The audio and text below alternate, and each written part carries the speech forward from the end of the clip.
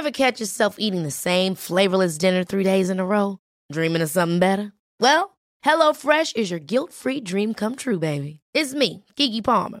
Let's wake up those taste buds with hot, juicy pecan-crusted chicken or garlic butter shrimp scampi. Hello Fresh. Stop dreaming of all the delicious possibilities and dig in at HelloFresh.com. Let's get this dinner party started. Many of us have those stubborn pounds that seem impossible to lose, no matter how good we eat or how hard we work out. My solution is PlushCare. PlushCare is a leading telehealth provider with doctors who are there for you day and night to partner with you in your weight loss journey. They can prescribe FDA-approved weight loss medications like Wegovy and Zepbound for those who qualify. Plus, they accept most insurance plans. To get started, visit plushcare.com/weightloss. That's plushcare.com/weightloss.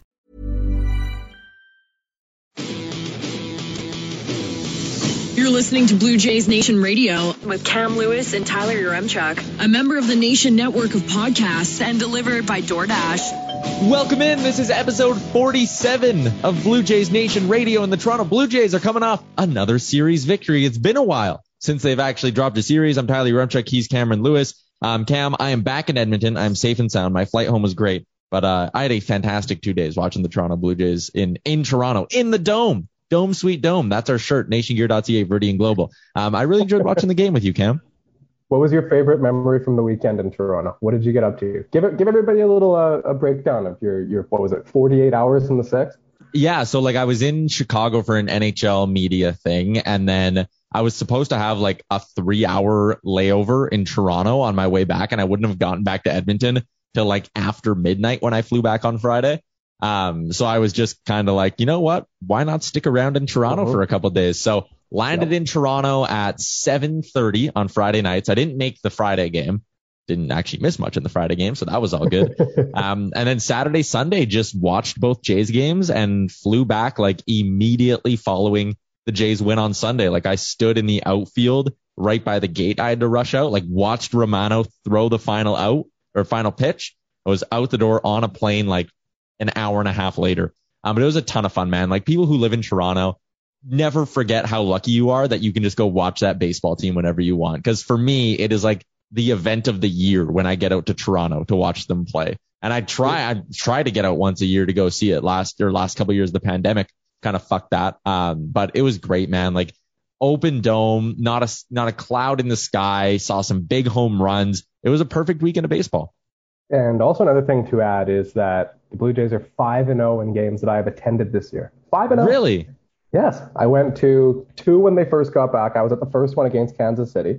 Yeah. So that was stripling pitch. That one was pretty good. They won handily. I went to the same one, the next one on Sunday. That was the Brios debut. They won that one as well.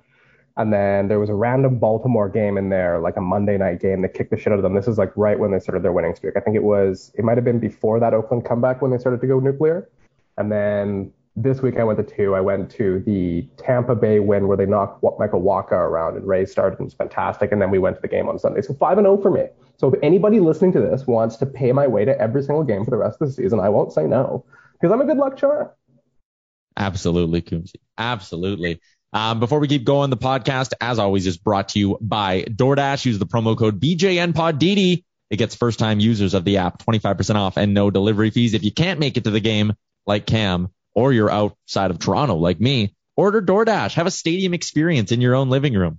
And I guarantee you the beers are cheaper than they are at the Rogers Center because that was insane. Yes. I swear they're more expensive now than they used to be. They must have jacked up the price to compensate for 15,000 people being in the stands because I don't remember buying 2 beers and having the card machine read $33. That is a whole different animal.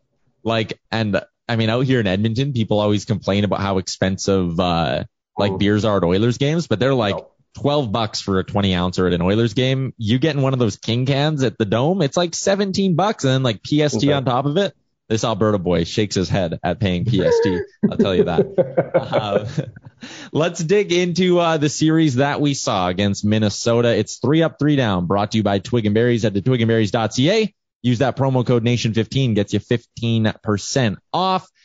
They won the series. We're starting with the ups. And who would have thought that the best pitching performance the Toronto Blue Jays got would come from Steven Matz. He went 5 2/3. He gave up only 3 hits, only 2 earned, walked 2, struck out 5. Really, the only damage that was done was a Josh Donaldson first inning home run. Other than that, I mean, hat tip to Steven Matz. That was a really, really solid start.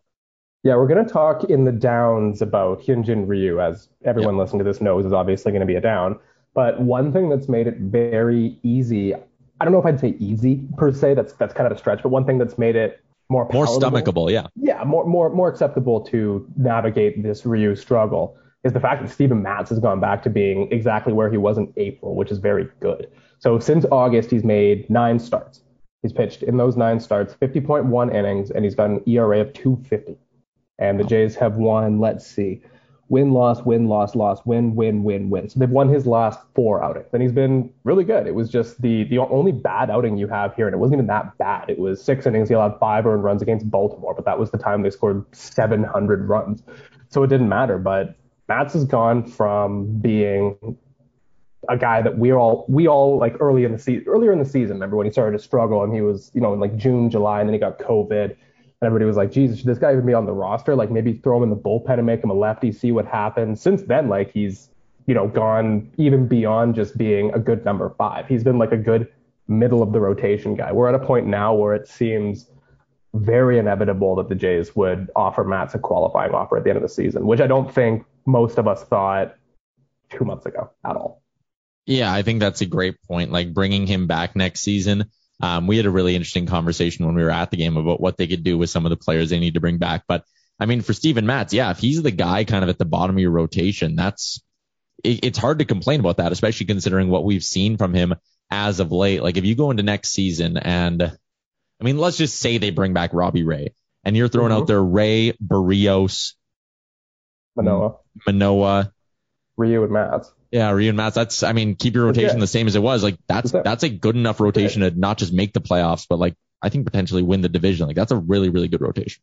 Yeah, it's fantastic. And I mean, the key is obviously signing Robbie Ray. And I mean, this doesn't really have anything to do with Matz, but the key is getting Robbie Ray inked long term. But these are mutually exclusive things, and I do think that regardless of what happens with Ray, I think the Jays would be silly not to at least qualify Matz. Given the season he's had, even if he declines that qualifying offer to look for something more, which I mean, to be honest, I think he would accept it and do another season with Pete Walker and then try and get paid in the offseason. I think he looks at Robbie Ray and is like, all right, another season with Pete Walker, I can do very well and make a lot of money. Yeah. I think it makes sense for everybody, right? Yeah. And he doesn't turn 31 until next May. So like, if he has a good 31-year-old season, like a really good 31-year-old season, obviously not like Robbie Ray level, but if he were to come through next season and pitch the whole year and be good for them, there's every reason to think he'd probably get like a 3-year deal from someone, maybe not major money, but like someone would pay him for his age 32 to 35-year-old seasons. Yeah, you think that Matz puts up a good year next year, you can get the Dallas Keuchel contract, 3 years, like 45, 50 mil kind of thing, if he puts up a good year. And I just think that free agent pitchers or whoever should be lining up to join the Blue Jays, given what Pete Walker's done with Robbie Ray. Like, quite honestly, it should be such a huge selling point for the Jays. So even if Ray doesn't re-sign, he's too expensive, he wants to go somewhere else, whatever happens, the Jays have that advantage. They have a track record now of turning guys around. And I wonder if there's maybe a buy low pitcher they can find on the market that Walker can do his thing with. Who knows? Or a buy low pitcher in their own organization that they could try turn around over the offseason in one Nate Pearson. Correct. That's another one we'd all love to see. It's funny that now we're talking about the future rotation. Nate Pearson's name isn't even mentioned. Well, I mean, he had a good appearance in that first game of the series against Minnesota. He allowed the 1 hit, but he racked up 3 Ks in his 1 inning of work. And I even noticed in game 2, they were up 6-2 and they had a chance to score some more in the bottom of the 8th, and they left a couple on. But they had Romano warming up and they had Pearson warming up as well. And I think they were ready to go back to him in that second game if they would have gotten some runs in that bottom of the 8th and it wasn't just a 4-run game. But he's been good. Like, we've talked about it a few times now. I don't know, maybe Pete Walker can work something with Nate Pearson now that he's up with the big club, and maybe he can emerge as someone who can make a dent or make an impact in the rotation next season. Yeah, I don't know. It's really hard to say because the challenge with Pearson is that just pretty much through his whole pro career, dating back to the year he lost to that freak injury, and then you have last year that pretty much everyone lost because of COVID and no minor leagues, and then everything else, there's just been various injuries. This year has largely been wiped. I think he's going to finish the year with 30, 40, 50 innings kind of thing. Yeah. Like, it's just getting hard to imagine now if they can stretch him out and make him pitch 200 innings. Maybe the right play here now is to do a Tampa Bay Rays thing and have him be the bulk guy that comes in after an opener, and the goal is for him to pitch 100 innings. And he's kind of a starter, kind of not. Like, maybe that's the play. I don't know. I mean, we'd all love for him to become an ace starter, but yeah, it's just hard to say. And the success of Alek Manoah this year almost makes that like not entirely disappointing. Like, if you would have said a year ago, hey, one of Manoah or Pearson is going to become, or is going to show the potential to be an ace quality starter, you would have taken a 50% success rate on one of those two if the other one just becomes serviceable, whether it's in the bullpen or, like you said, as a bulk guy like the Tampa Bay Rays like to do. We're getting a little bit sidetracked here, so we'll get back on with 3 up, 3 down. The second one, I was really impressed with the series that Bo Bichette had. He had a massive hit in the series, or a massive home run in the series finale there, hitting a 2-run shot over the center right field wall. That ended up being big. They won 5-3 on the back of that 2-run home run in the first inning, and their offense didn't do anything the rest of the game. They missed some chances with runners in scoring position, but that Bichette home run in game 3 of the series, and in game 2 of the series, he went 3 for 4 with 2 RBIs as well. And again, they won 6-4. So he was a major player in that one as well. Really impressed with Bo Bichette at a time when Vladdy's getting all the MVP love and Semion's getting talked about for the historic season he's having. Important to give some love to Bichette. Yeah, I mean, we don't love using RBIs as a stat. I mean, I think we've kind of moved past it a bit, but I think it's important to point out that Bo Bichette is 11th in Major League Baseball in RBIs with 97. He's going to eclipse 100 RBIs this year, which is nuts. He's got 26 dingers, 97 RBIs. He's got an OPS of 813. He's also stolen 22 bases. And I mean, It doesn't even feel like he's been as good as he can be just quite yet. It's amazing. Like, we talk about, like you said, like, Vlad's obviously the big story this year, probably going to finish second in MVP voting. Maybe he wins depending on how the writers feel about the Angels being completely useless and what that does to Ohtani in voting. And then you also have, like you said, again, Marcus Semien, amazing season, 40 dingers, like an all-time great season for a 2B. And then you even also have Teoscar, who's now like third in Major League Baseball in RBIs. And it's like, lost in all of that is Bo Bichette, a fucking like 23-year-old shortstop who's going to eclipse 100 RBIs. Dude, that's nuts. It's insane. It's insane. He is third amongst American League shortstops in OPS behind only Xander Bogaerts and Carlos Correa. He's also fourth in batting average amongst American League shortstops as well, and fifth amongst all Major League shortstops in batting average. He's having a great year, and it's funny the stuff that gets overshadowed when Vlad does his thing. Like, we had a game, I think it was that series against Tampa, where Hernandez racked up like 5 hits. And it was like, oh, we didn't really talk about it because Vlad hit a ball 3 feet off the ground that somehow went straight over the left field wall, right? But a lot of really interesting storylines kind of get buried when a guy like Vlad is having a historic season that he does. And if Vlad's not doing it, Semien is having one of the best seasons a second baseman's ever had as well, and Ray's a Cy Young candidate. But the list of great storylines, and storylines that, quite frankly, we didn't even really see coming heading into this year, has been just tremendous. Our third up here, just again, circling back to those 2 really, really dynamite innings in those last 2 games against the Twins. The Jays racked up 11 runs. 9 of them came in 2 innings. It was the 4th inning in game 2, and in game 3, it was the 1st inning where they exploded and they were able to kind of kick it into cruise control for the rest of the game. But that shows you how good this offense can be, right? 1 inning and the damage they can do in that 3-out span can be enough for them to win. Yeah, that's pretty much it. You combine a lethal offense like this when your top 5 consists of Springer, Semien, Vlad, Teoscar, and Bo. Like, that 5, like, there's nobody that has a better 5 than that. And then you combine that with good pitching. It's like, all this team really needs to do is explode once in a game. Like they did, 5 runs in the 1st inning Sunday, 4 runs in the 4th inning on Saturday, and then the pitching just locks it down otherwise. It's a really good combination to have heading into the playoffs, because that's pretty much what baseball is at this point. It's fielding independent pitching now. It's getting a couple of guys on, smashing a home run, and then your pitching locks down the other team. And that's why I think the Jays profile so well to go on a deep playoff run this year. Absolutely. Let's get into the downs here, and the big one, Hyunjin Ryu. He's on the IL now for 10 days, even though the Jays say he's likely only going to miss 1 start or 1 trip through the rotation is kind of what they said. He woke up with neck pain is what we're being told. That seems convenient. Yeah, that seems like a It seems like a shadow injury. It was interesting because I wrote about this on the website after his bad start, and the question kind of was, what do the Jays do with Hyunjin Ryu? Like, he had that amazing start against the Yankees that was so clutch, and that sweep at the Bronx. He pitched 6 innings, allowed only 3 hits, nothing else. And then since then, he's been really bad. Like, Baltimore lit him up, didn't look like he had any command of the zone whatsoever. He was just soft tossing in batting practice, and the guys were lighting him up. It was the same thing in Minnesota. I mean, you can give him a little bit more room for error, I think, in the Twins start, because as bad as the Twins are, they're a pretty good hitting team. Like, they have a pretty lethal lineup, but still, like, that's back-to-back starts where he couldn't get out of the third inning, and at this point, the Jays can't really have that. Like, their bullpen isn't good enough to have every 5th day a guy going out and pitching 2 innings.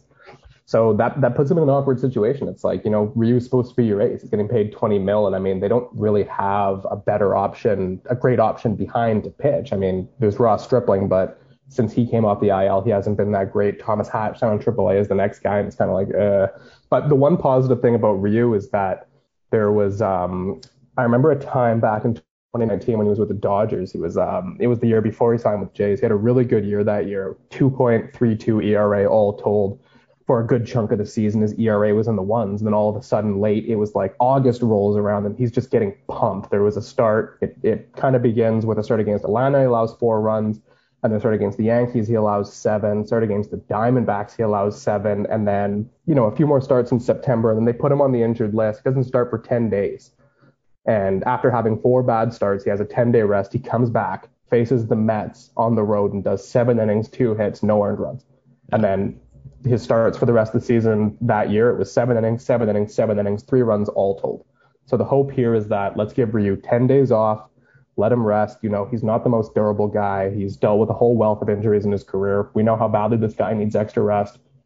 Get him good. Maybe he doesn't. Maybe he only starts 1 more game at the end of the season as a tune-up, and hopefully that gets him good for the playoffs, right? I mean, that's all you can do. You can't, like, this injury feels like a phantom injury for that sake. They want to give him a rest because he's gassed, and I'm pretty confident that with 10 days off, he'll come back and be fine.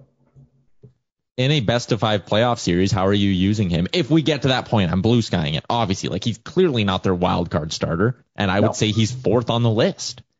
So would you even necessarily need him to be like a conventional starter in a best-of-5 playoff ALDS? I don't know. It's hard to say. Like, let's say he gets this 10 days off. So he went on the injured list yesterday. That was the 19th of September. He comes back on the 29th. That gives them a few more days to mix him in somewhere.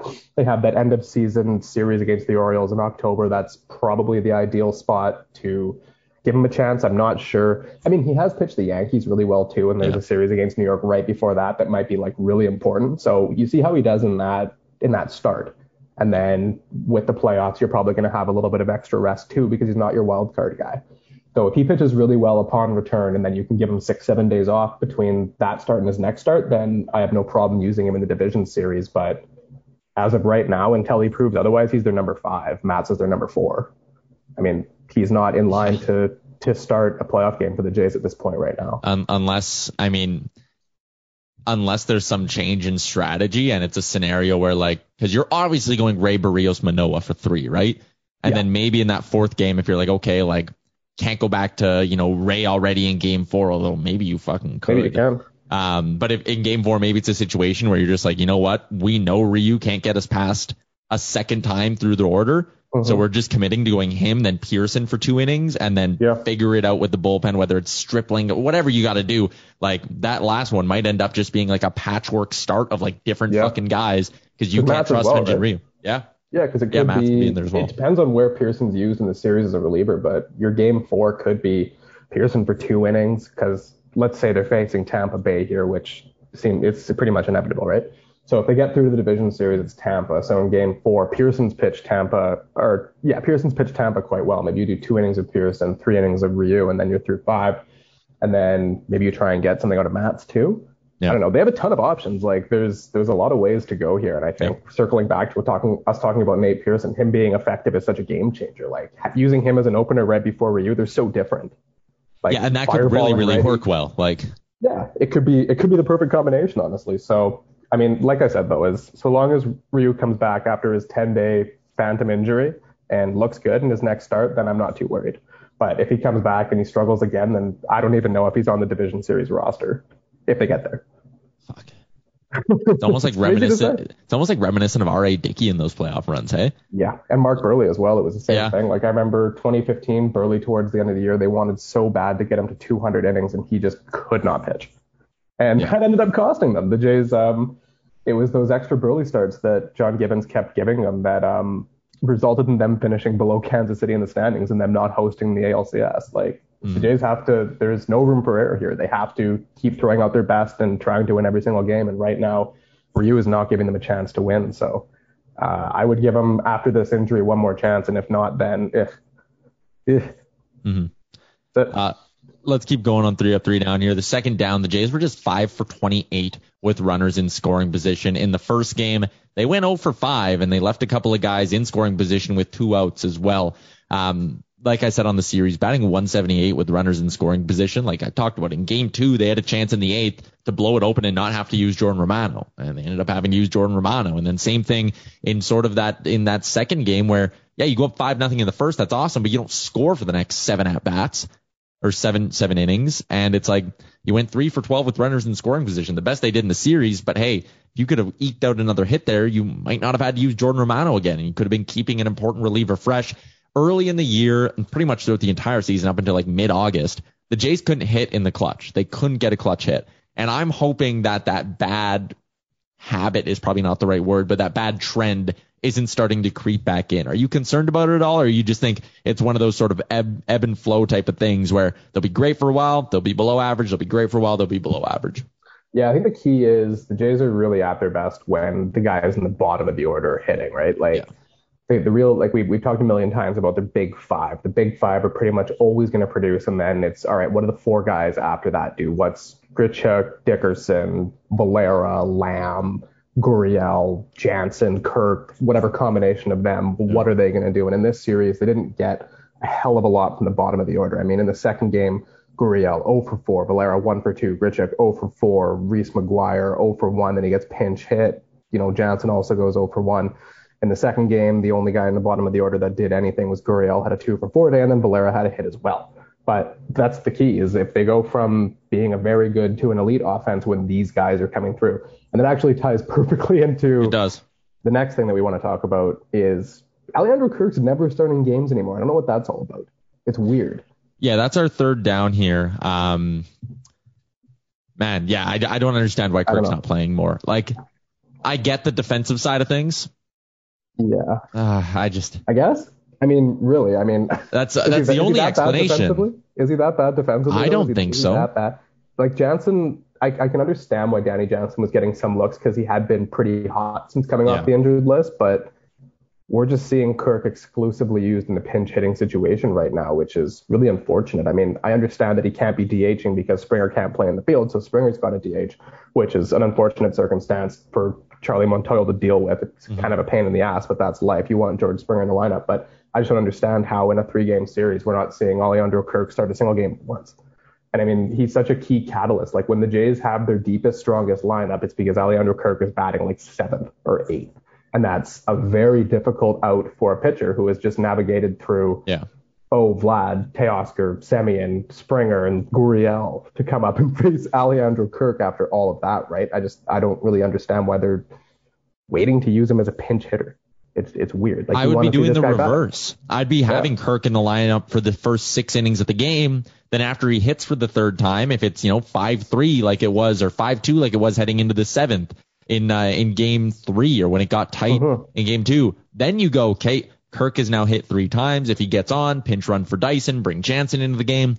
Boom, you got your best defensive lineup for the final 3 innings. But I agree, like Kirk's defense is not enough for me to sit there and go, I don't want that bad in the lineup. And you nailed it with the Springer point.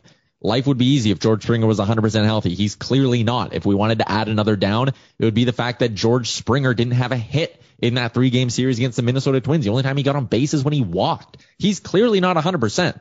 And I don't know, man. I just wish there was a scenario where Kirk could play more, and I think they need to do a better job of mixing him in here. I get the defense, but it's not enough for me.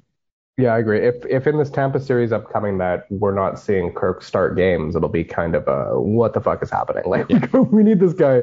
We need this guy playing a full game. We need him batting 3 or 4 times in a game. It's a game changer for the lineup. I mean, Jansen was hot, yes, but no, it is not the same thing having Danny Jansen come up that it is having Alejandro Kirk come up. Alejandro Kirk consistently has good at bats. That isn't necessarily the case with Jansen or McGuire, but I mean, McGuire hasn't been playing as much either, so whatever. But we all want the Kirk locomotive in the game. That's what we want. We want him playing. We all do. We love him. There's no chance we see Springer in center field again this season, right? I'm just looking I mean, if you clinch before that final series against Baltimore, which is unlikely, if you gave him 5 or 6 days off, could you find a way to squeeze? Is there a chance he could get up to healthy? But it just doesn't look like that's going to happen. When was the last time we saw him play in the field? I can't remember. I have no memory of I'm just looking back. I think wasn't it one of those Yankee games in early September where he went down? No, that wasn't. It was in Seattle. I'm just looking at his baseball reference page. It was the game that he got hurt in Seattle. That was it. He hasn't been in center field since. He's DH'd exclusively since then. It's too bad, man. I mean, I'm happy to have his bat in the lineup, but he also, again, didn't get a hit in this series. So, is George Springer helping you right now? He could snap out of it, and when he gets going, he'll be fine. I'm not saying take him out of the lineup, but no. Fuck, I mean, if you think there's a chance that if you rest him for the 4-gamer against the Twins and go, listen, we can try win without him here. Maybe you have a good series against Tampa and you go, okay, let's just try to rest him for 5 days against the Twins and see where the leg gets to. This team's best chance of going on a deep playoff run is probably with Springer in center field and Kirk being able to DH. Yeah, so maybe if things get better for the Jays down the stretch and it's not quite as tight, the Yankees continue losing games, and there's a bit more room for error, I think you can live with resting Springer a bit more. But right now, I don't know if even though he had a bad series there, he is the kind of guy who at any given time can just pop off and hit the most important home run of the season, right? He's had those huge home runs where it's just it was even the game against Baltimore, right? He didn't have a huge game. It was just all of a sudden he hit that clutch home run. That's just what he does. Yeah, and that's fair. Actually, kind of ironically, he doesn't. I'm looking at his game log right now. He doesn't have an RBI since that go-ahead home run in Baltimore on 9/11. So it's been over a week. But I wouldn't take him out personally, not until they're a little bit more established in this playoff race. Let's get to some other interesting stuff here we saw in the series. That was 3 Up, 3 Down, presented by Twig and Berries. Check them out, twigandberries.ca. Free shipping in Canada on orders over $75. The Donaldson home run. That was cool, even though it hurt the Jays. I liked watching Josh Donaldson back at the Dome. I was a big JD fan when he was here with the Blue Jays, and then seeing him and Vladdy do their little jersey swap after. That was a cool moment as well. It's I had a really weird feeling that at some point in this series we were going to see Josh Donaldson hit a home run off of Julian Merriweather, but it didn't happen, and that's good because people would have been really fucking pissed off. The whole sentiment on Friday night was that we kind of circled back to the Donaldson trade discussion, which is something we haven't had in a long time. And it's still a little confounding that the front office was in such a rush to get into him. I do find it to be one of the more puzzling things they've ever done. I mean, I think I've largely been in favor of a good chunk of the things the front office has done. I mean, they've made their moves that have sucked, right? The J. Happ trade, what they got back there was awful, different trades like that. But the Donaldson one really is one that I think is kind of bizarre. It seems like they do have this gaping hole at third base, and they had the solution to it this whole time. I know that Donaldson was a bit of an enigma because of his calf injuries, but I mean, the deals that he's signed, were never particularly expensive. I really do like Merriweather as a prospect. He when he's healthy, he's fantastic, but yeah. I'm still puzzled by the decision not to offer him the qualifying offer that year. I still think it's kind of weird, but whatever. What's done is done. The reality is that Josh Donaldson's gone. They didn't want him around. They wanted to rebuild with young guys and give them a chance to do X, Y, and Z in the locker room, blah, blah, blah. But it was a weird thing, but it was nice to see him finally come back to Toronto and kind of get the ovation that he deserved because, when he did make his return in, 2019 with Atlanta, 2018, whatever it was, nobody gave a shit because the team was so bad and nobody was paying attention. So it was nice to see him come back to an environment in which he could, get his applause. And the thing he did with Vlad, that was super cool. Them switching jerseys, that was one of the coolest moments we've seen all season. As you all know, it is scoreboard watching season in the majors, and it was an interesting weekend in that perspective. Baltimore fucking sucks, so like that was predictable that the Red Sox found a way to win those. But Cleveland really came through. Cleveland coming through for Mark Shapiro. They did. Shapiro and Atkins' old boys, the Cleveland Guardians, came through and didn't just beat the Yankees. They beat the shit out of the Yankees in those last two games. I mean, New York came into that series and on Friday night, and they won 8-0. And that was the same day the Jays lost, with Ryu getting lit up by everyone in Minnesota, and that was ugly. The Jays flipped out of a playoff spot. And the next 2 days, Cleveland goes and wins 11-3 and 11-1. And the funniest part of this, and you saw this video, right? It shows, so Garrett Cole got pounded for, I think he went like 5 innings and allowed 7 earned runs. And this is huge for Robbie Ray in the Cy Young race. But in this context, it was hilarious because he's on the mound and I think Aaron Boone's out there with him and they're chatting. And you see him turn around and look at the scoreboard and the Jays are up like 5-0 in the second inning. And he just audibly yells, "Fuck." And you just hear it on the broadcast. It was so fucking funny. So good. It was amazing. So good. But thank goodness for Cleveland because the Jays definitely need this cushion right now because the series coming up is going to be hard. Yeah. And the Yankees are now going down to Texas to play the Rangers, who are really bad. And they're now a game and a half above the Yanks. And it's like, all right, we got a pretty good cushion here. Mm-hmm. Even if the Yanks pull off a sweep in Texas and the Jays lose 2 against Tampa Bay, then we're still in a pretty good spot. Cleveland came through quite well for us. Just taking a peek here at the standings. Oakland 2 games back of the Jays. They're 7-3 and they've won 7-3 in their last 10 and they've won 5 in a row. So Oakland making a little bit of a charge here. The interesting thing about the A's though is looking at their schedule. They only play the Mariners and Astros for the rest of the season. They have 4 this week against Seattle, weekend set against Houston, and then they're in Seattle on the road for 3 and in Houston on the road for 3 to close out the season. Seattle and Oakland are, I think in all likelihood, just going to cancel each other out here. I don't think Oakland's going to win all 7 of those. I think even if Oakland goes like 5-2 or 4-3, that's probably not enough to keep pace, never mind gain 2 games on the Blue Jays here. I'm not viewing Oakland as much of a threat, even though they are like ridiculously hot right now. Let's also keep in mind that their wins, they dropped 2 or 3 to Texas, and then they took 2 or 3 from Kansas City, then swept the Angels. So like they haven't been beating good teams, and they play nothing but good teams down the stretch here. Yeah, Seattle's pesky. They play Seattle 7 times. Yeah. I have a very hard time imagining Oakland beating Seattle 7 times. Like Seattle's not bad. They are bad, but they're not bad. Like they're not bad, but like you said, team. They're pesky and annoying, and they're gonna find a way to grind out 2 or 3 of those games. They will. Yeah, like they're good enough to win a few games there, and then Houston, they're good. Like the Astros are really good. Oakland plays the Astros 6 times. They're not gonna go like 5-1 against the Astros, right? Mm-hmm. So to me, it really is between Toronto, Boston, and New York. And the other nice thing we have coming up is that when the Jays are in Minnesota playing the Twins, is the Red Sox and Yankees are playing each other. So it's another one of those cancel each other out situations. Let's say the Yankees sweep, and we're like, oh, that's not ideal because now the Yankees can leapfrog the Jays. Well, that means that the Red Sox have been swept and they've lost 3 in a row, and then vice versa. Same thing. Oh, the Red Sox swept, but that means they're moving up. The Jays have to blah, blah, blah to host the wildcard game, but it also means the Yankees have fallen back. And if they do get swept by the Red Sox, then, I mean, they're probably pretty much out of it. Like, that would kill them. Like, any team in this situation getting swept by anybody else puts a massive dent in their opportunity to make the playoffs, right? So those 2 teams facing each other is a pretty good thing for the Jays, especially if they can go into Minnesota and take care of business against, as we saw, a wildly mediocre team. The other thing here, I'm looking at the Texas Rangers' recent results, and I mean, they haven't been great. Obviously, they're the Texas Rangers. In their last 10 games, they're 4-6 though, and they haven't been swept in a series since. They haven't been swept yet in September, and you can go back. They weren't swept since Seattle, I think, back in the middle of August. So like Texas can be pesky as well, and I don't think this is like an auto sweep for the New York Yankees, which is good news for the Jays considering they have to go and play the Tampa Bay Rays. And I mean, hopefully they can take 2 or 3 from the Rays, but even that might be wishful thinking at this point. And the Yankees are also going to end the season with 3 against the Rays as well. So things don't get easy at all for the New York Yankees. No, the Jays. Yeah, no, the Yankee schedule is a little bit difficult here. And then not taking advantage of Cleveland, one of their more mediocre opponents, is like, a very unfortunate one for them, because off the top of my head, so it's Texas for the Yankees, then it's Boston, and I know at the end of September, the Yankees come to Toronto to play the Jays. That's the first time they're going to be in Toronto in like 2 years. And then it's Tampa at the end of the season for them. And while they're playing Tampa, the Jays are playing Baltimore.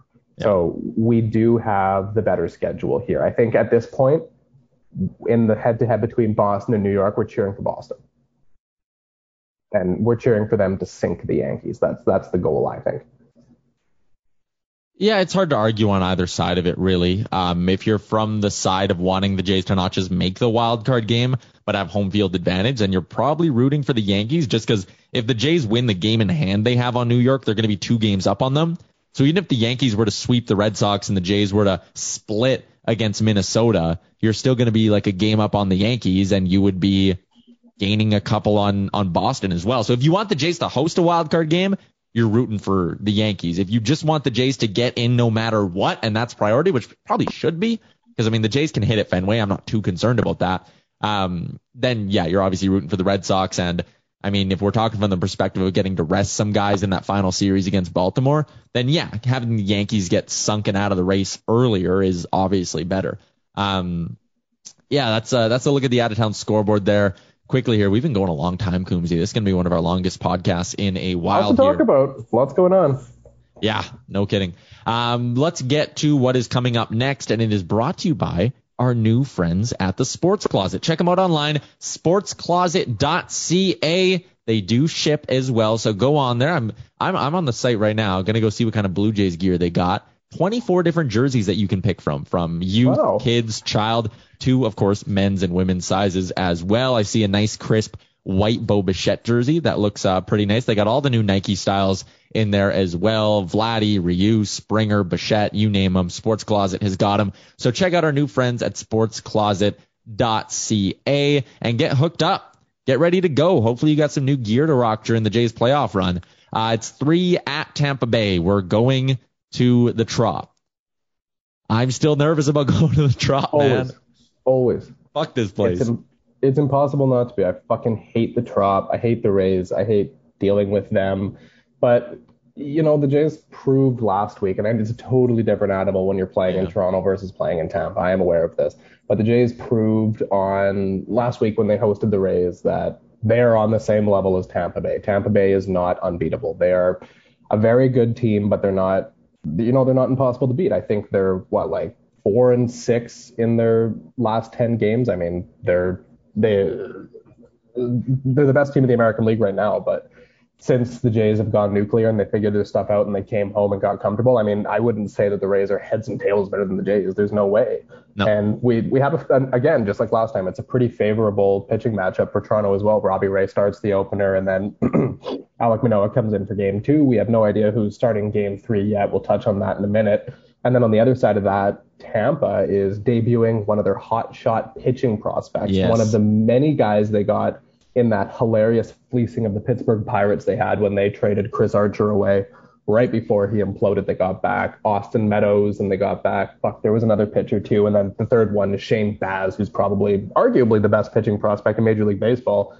Down in the minors this season, he has 17 starts, a 2.06 ERA. He's striking out 12.9 guys per 9. He's walking 1.5 guys per 9. This guy's really fucking good, but he's going up against the guy who is potentially going to win the Cy Young, right? So we're not going to say that Tampa Bay has the pitching advantage in a game in which they're starting a rookie over the likely Cy Young winner, right? So between Ray and Manoah starting 1 and 2, you think you're going to at least win a game in this series, right? And that's kind of what we want. You're fine with going, I think, 1 and 2 in Tampa. It's fine. You can accept it. Tyler Glasnow was the name you were forgetting in that Chris Archer trade. Yeah, he's out for the year. Completely forgot. Yeah. Ray That's a hilarious trade. Yeah, it's so fucking funny, man. Ray versus Baz, Manoah versus Rasmussen. Yeah, I like the pitching matchup for both these. In that third game, the Tampa Bay Rays are going to be going with Michael Wacha, who the Jays have hit around recently. Who would you go with if you're Toronto here? Do you go Pearson opener and then to Stripling? That's hard. It depends on how the first 2 starts go, right? Like, let's say Ray and Manoah both go 7 innings, which is entirely possible, and you can get through games, 1 and 2 using 3 relievers, Romano, Meza, Simber, Richards, whatever, like those 3 or 4. and then you haven't used Pearson at all, then maybe the play is, Pearson goes 2 innings, starts things off, and then it's Thomas Hatch or it's Stripling. That's fine. Like, you get, 2 innings out of Pearson, 3 innings out of Stripling, and I think that's pretty good. I think that might be the way to go. I don't know if I want to start Stripling and hope he can go 5 innings. I think that might be a bit of a fool's errand, especially against the Rays. They're a very good hitting team, and they're an even better hitting team when they're at the fucking Trop, where they're just, they have their weird devil magic and they do their thing. But, Stripling's a perfectly fine number 6 stand-in option. I just think that you can give yourself a better chance to win if you use an opener in that situation. The Jays won't be back at the Dome until the 28th of September, but some interesting news that's coming along right now. Rob Longley of The Sun sending out, per a source, Blue Jays in holding pattern in quest for expanded capacity at Rogers Center for final homestand and potential playoffs. Still hopeful for a bump, but awaiting provincial government clearance. And Mitch Bannon as well, who's a Blue Jays reporter for SI Now. He's reporting the Blue Jays just sent out updated health protocols for September 28th and beyond home games, including potential postseason. Proof of full vaccination will be required for all fans 12 and up. And in quotes, he adds, a negative COVID-19 test result will no longer be accepted except for individuals with a doctor's note. So it sounds like, to me, the only reason the Jays would be doing that and saying no more negative test, it has to be vaccination. Yeah. That sounds like something that might come from health officials in a, you want more people, get more strict. Yeah. I mean, word just came out today that the Leafs and the Raptors are expecting to do full capacity with proof of double vaccination. And those are totally indoor, like 20,000 people at the Air Canada Center, or the Scotiabank, whatever the fuck it's called now. There's 20,000 people inside, right? And I mean, the Jays, we were at the game. You're sitting there and you're looking, the 500s are totally empty. How could you not do some kind of spread out and at least put it up to like 25,000, right? Like, you think that should be doable for the time potentially the wild card game rolls around. You'd like to have more than 15,000 people there for a fucking playoff game. Like, get it up to 25 or 30,000. I can understand why you wouldn't be able to execute 50. I can see that. Hazel May is saying, also hearing they're looking at an increase from 15,000 to 35,000. And the thing that blew my mind, being at the game, unless you're in one of those socially distanced pods, you're right. Like, there's 15,000. That's the, in air quotes, capacity they're allowed, but the entire upper deck is empty and pretty much the second deck is empty as well. So it's just kind of like, if you're okay jamming everyone shoulder to shoulder in like 8 sections behind home plate, why can we not open up the second deck? Even if you say, like, if you don't want them like crossing over, like if you have an upper deck seat, you go in this entrance and you go right upstairs and you don't like cross between the lower bowl and the upper bowl, like the 500 level. But like, fuck me, for the playoffs, you should be able to make some sort of rule here to get that building a little bit more rocking. And the atmosphere was great this weekend. I'm not saying it wasn't, but it's just weird to me when you have this limit of 15,000 and you jam them all into 8 sections. Like, that almost defeats the purpose of the whole thing. I almost wonder if a lot of this comes down to Rogers and stadium management wanting to kind of centralize and shrink the amount of staff they have on for concessions. Probably. That's what I would guess it is. Like, we're all jammed into pretty much the same area. So you can't really argue it's a COVID health thing, right? Like, where we were, right? It was all packed. Like, the beer lines are busy as fuck. The bathrooms are all full. You're sitting right next to somebody. And if they open up the top area, the 500s for like, I don't know, however many thousand people, and it's not full, they probably don't want to have full concessions. I don't know. Like, I would imagine that's part of the consideration. But in the playoffs, it's going to be full. Yeah, that if you make it 35, it's going to be 35,000 people there. You're going to sell out those playoff games. There's no way they're not. So I don't know. Let's hope that. I mean, we're getting so far ahead of ourselves. Knock on wood. Let's hope they fucking host the wild card game and get into the DS. And if they do get there, which the both of us think they will, let's be real here, that it goes up to 35,000. So it's easier for me to get a ticket. Because otherwise it's going to be really fucking hard. Maybe I'll have to make another weekend trip out there, Coombsy. On that note, we will wrap up episode 47 of Blue Jays Nation Radio. Shout out to DoorDash, Twig and Berries, and our new friends at the Sports Closet. I got a nice crisp white Vladdy Guerrero jersey. Hello. Looks beautiful. Get yours, sportscloset.ca. Coombsy, hopefully they take 2 of 3 and exercise their demons at the Trop. We will talk after this one. Hopefully they sweep the Rays. Fuck the Rays. Fuck Tampa. Fuck the Trop. Fuck all of it. Thanks for tuning in to Blue Jays Nation Radio, a member of the Nation Network of podcasts and delivered by DoorDash. Don't forget to like and subscribe wherever you get your podcasts from to never miss an episode.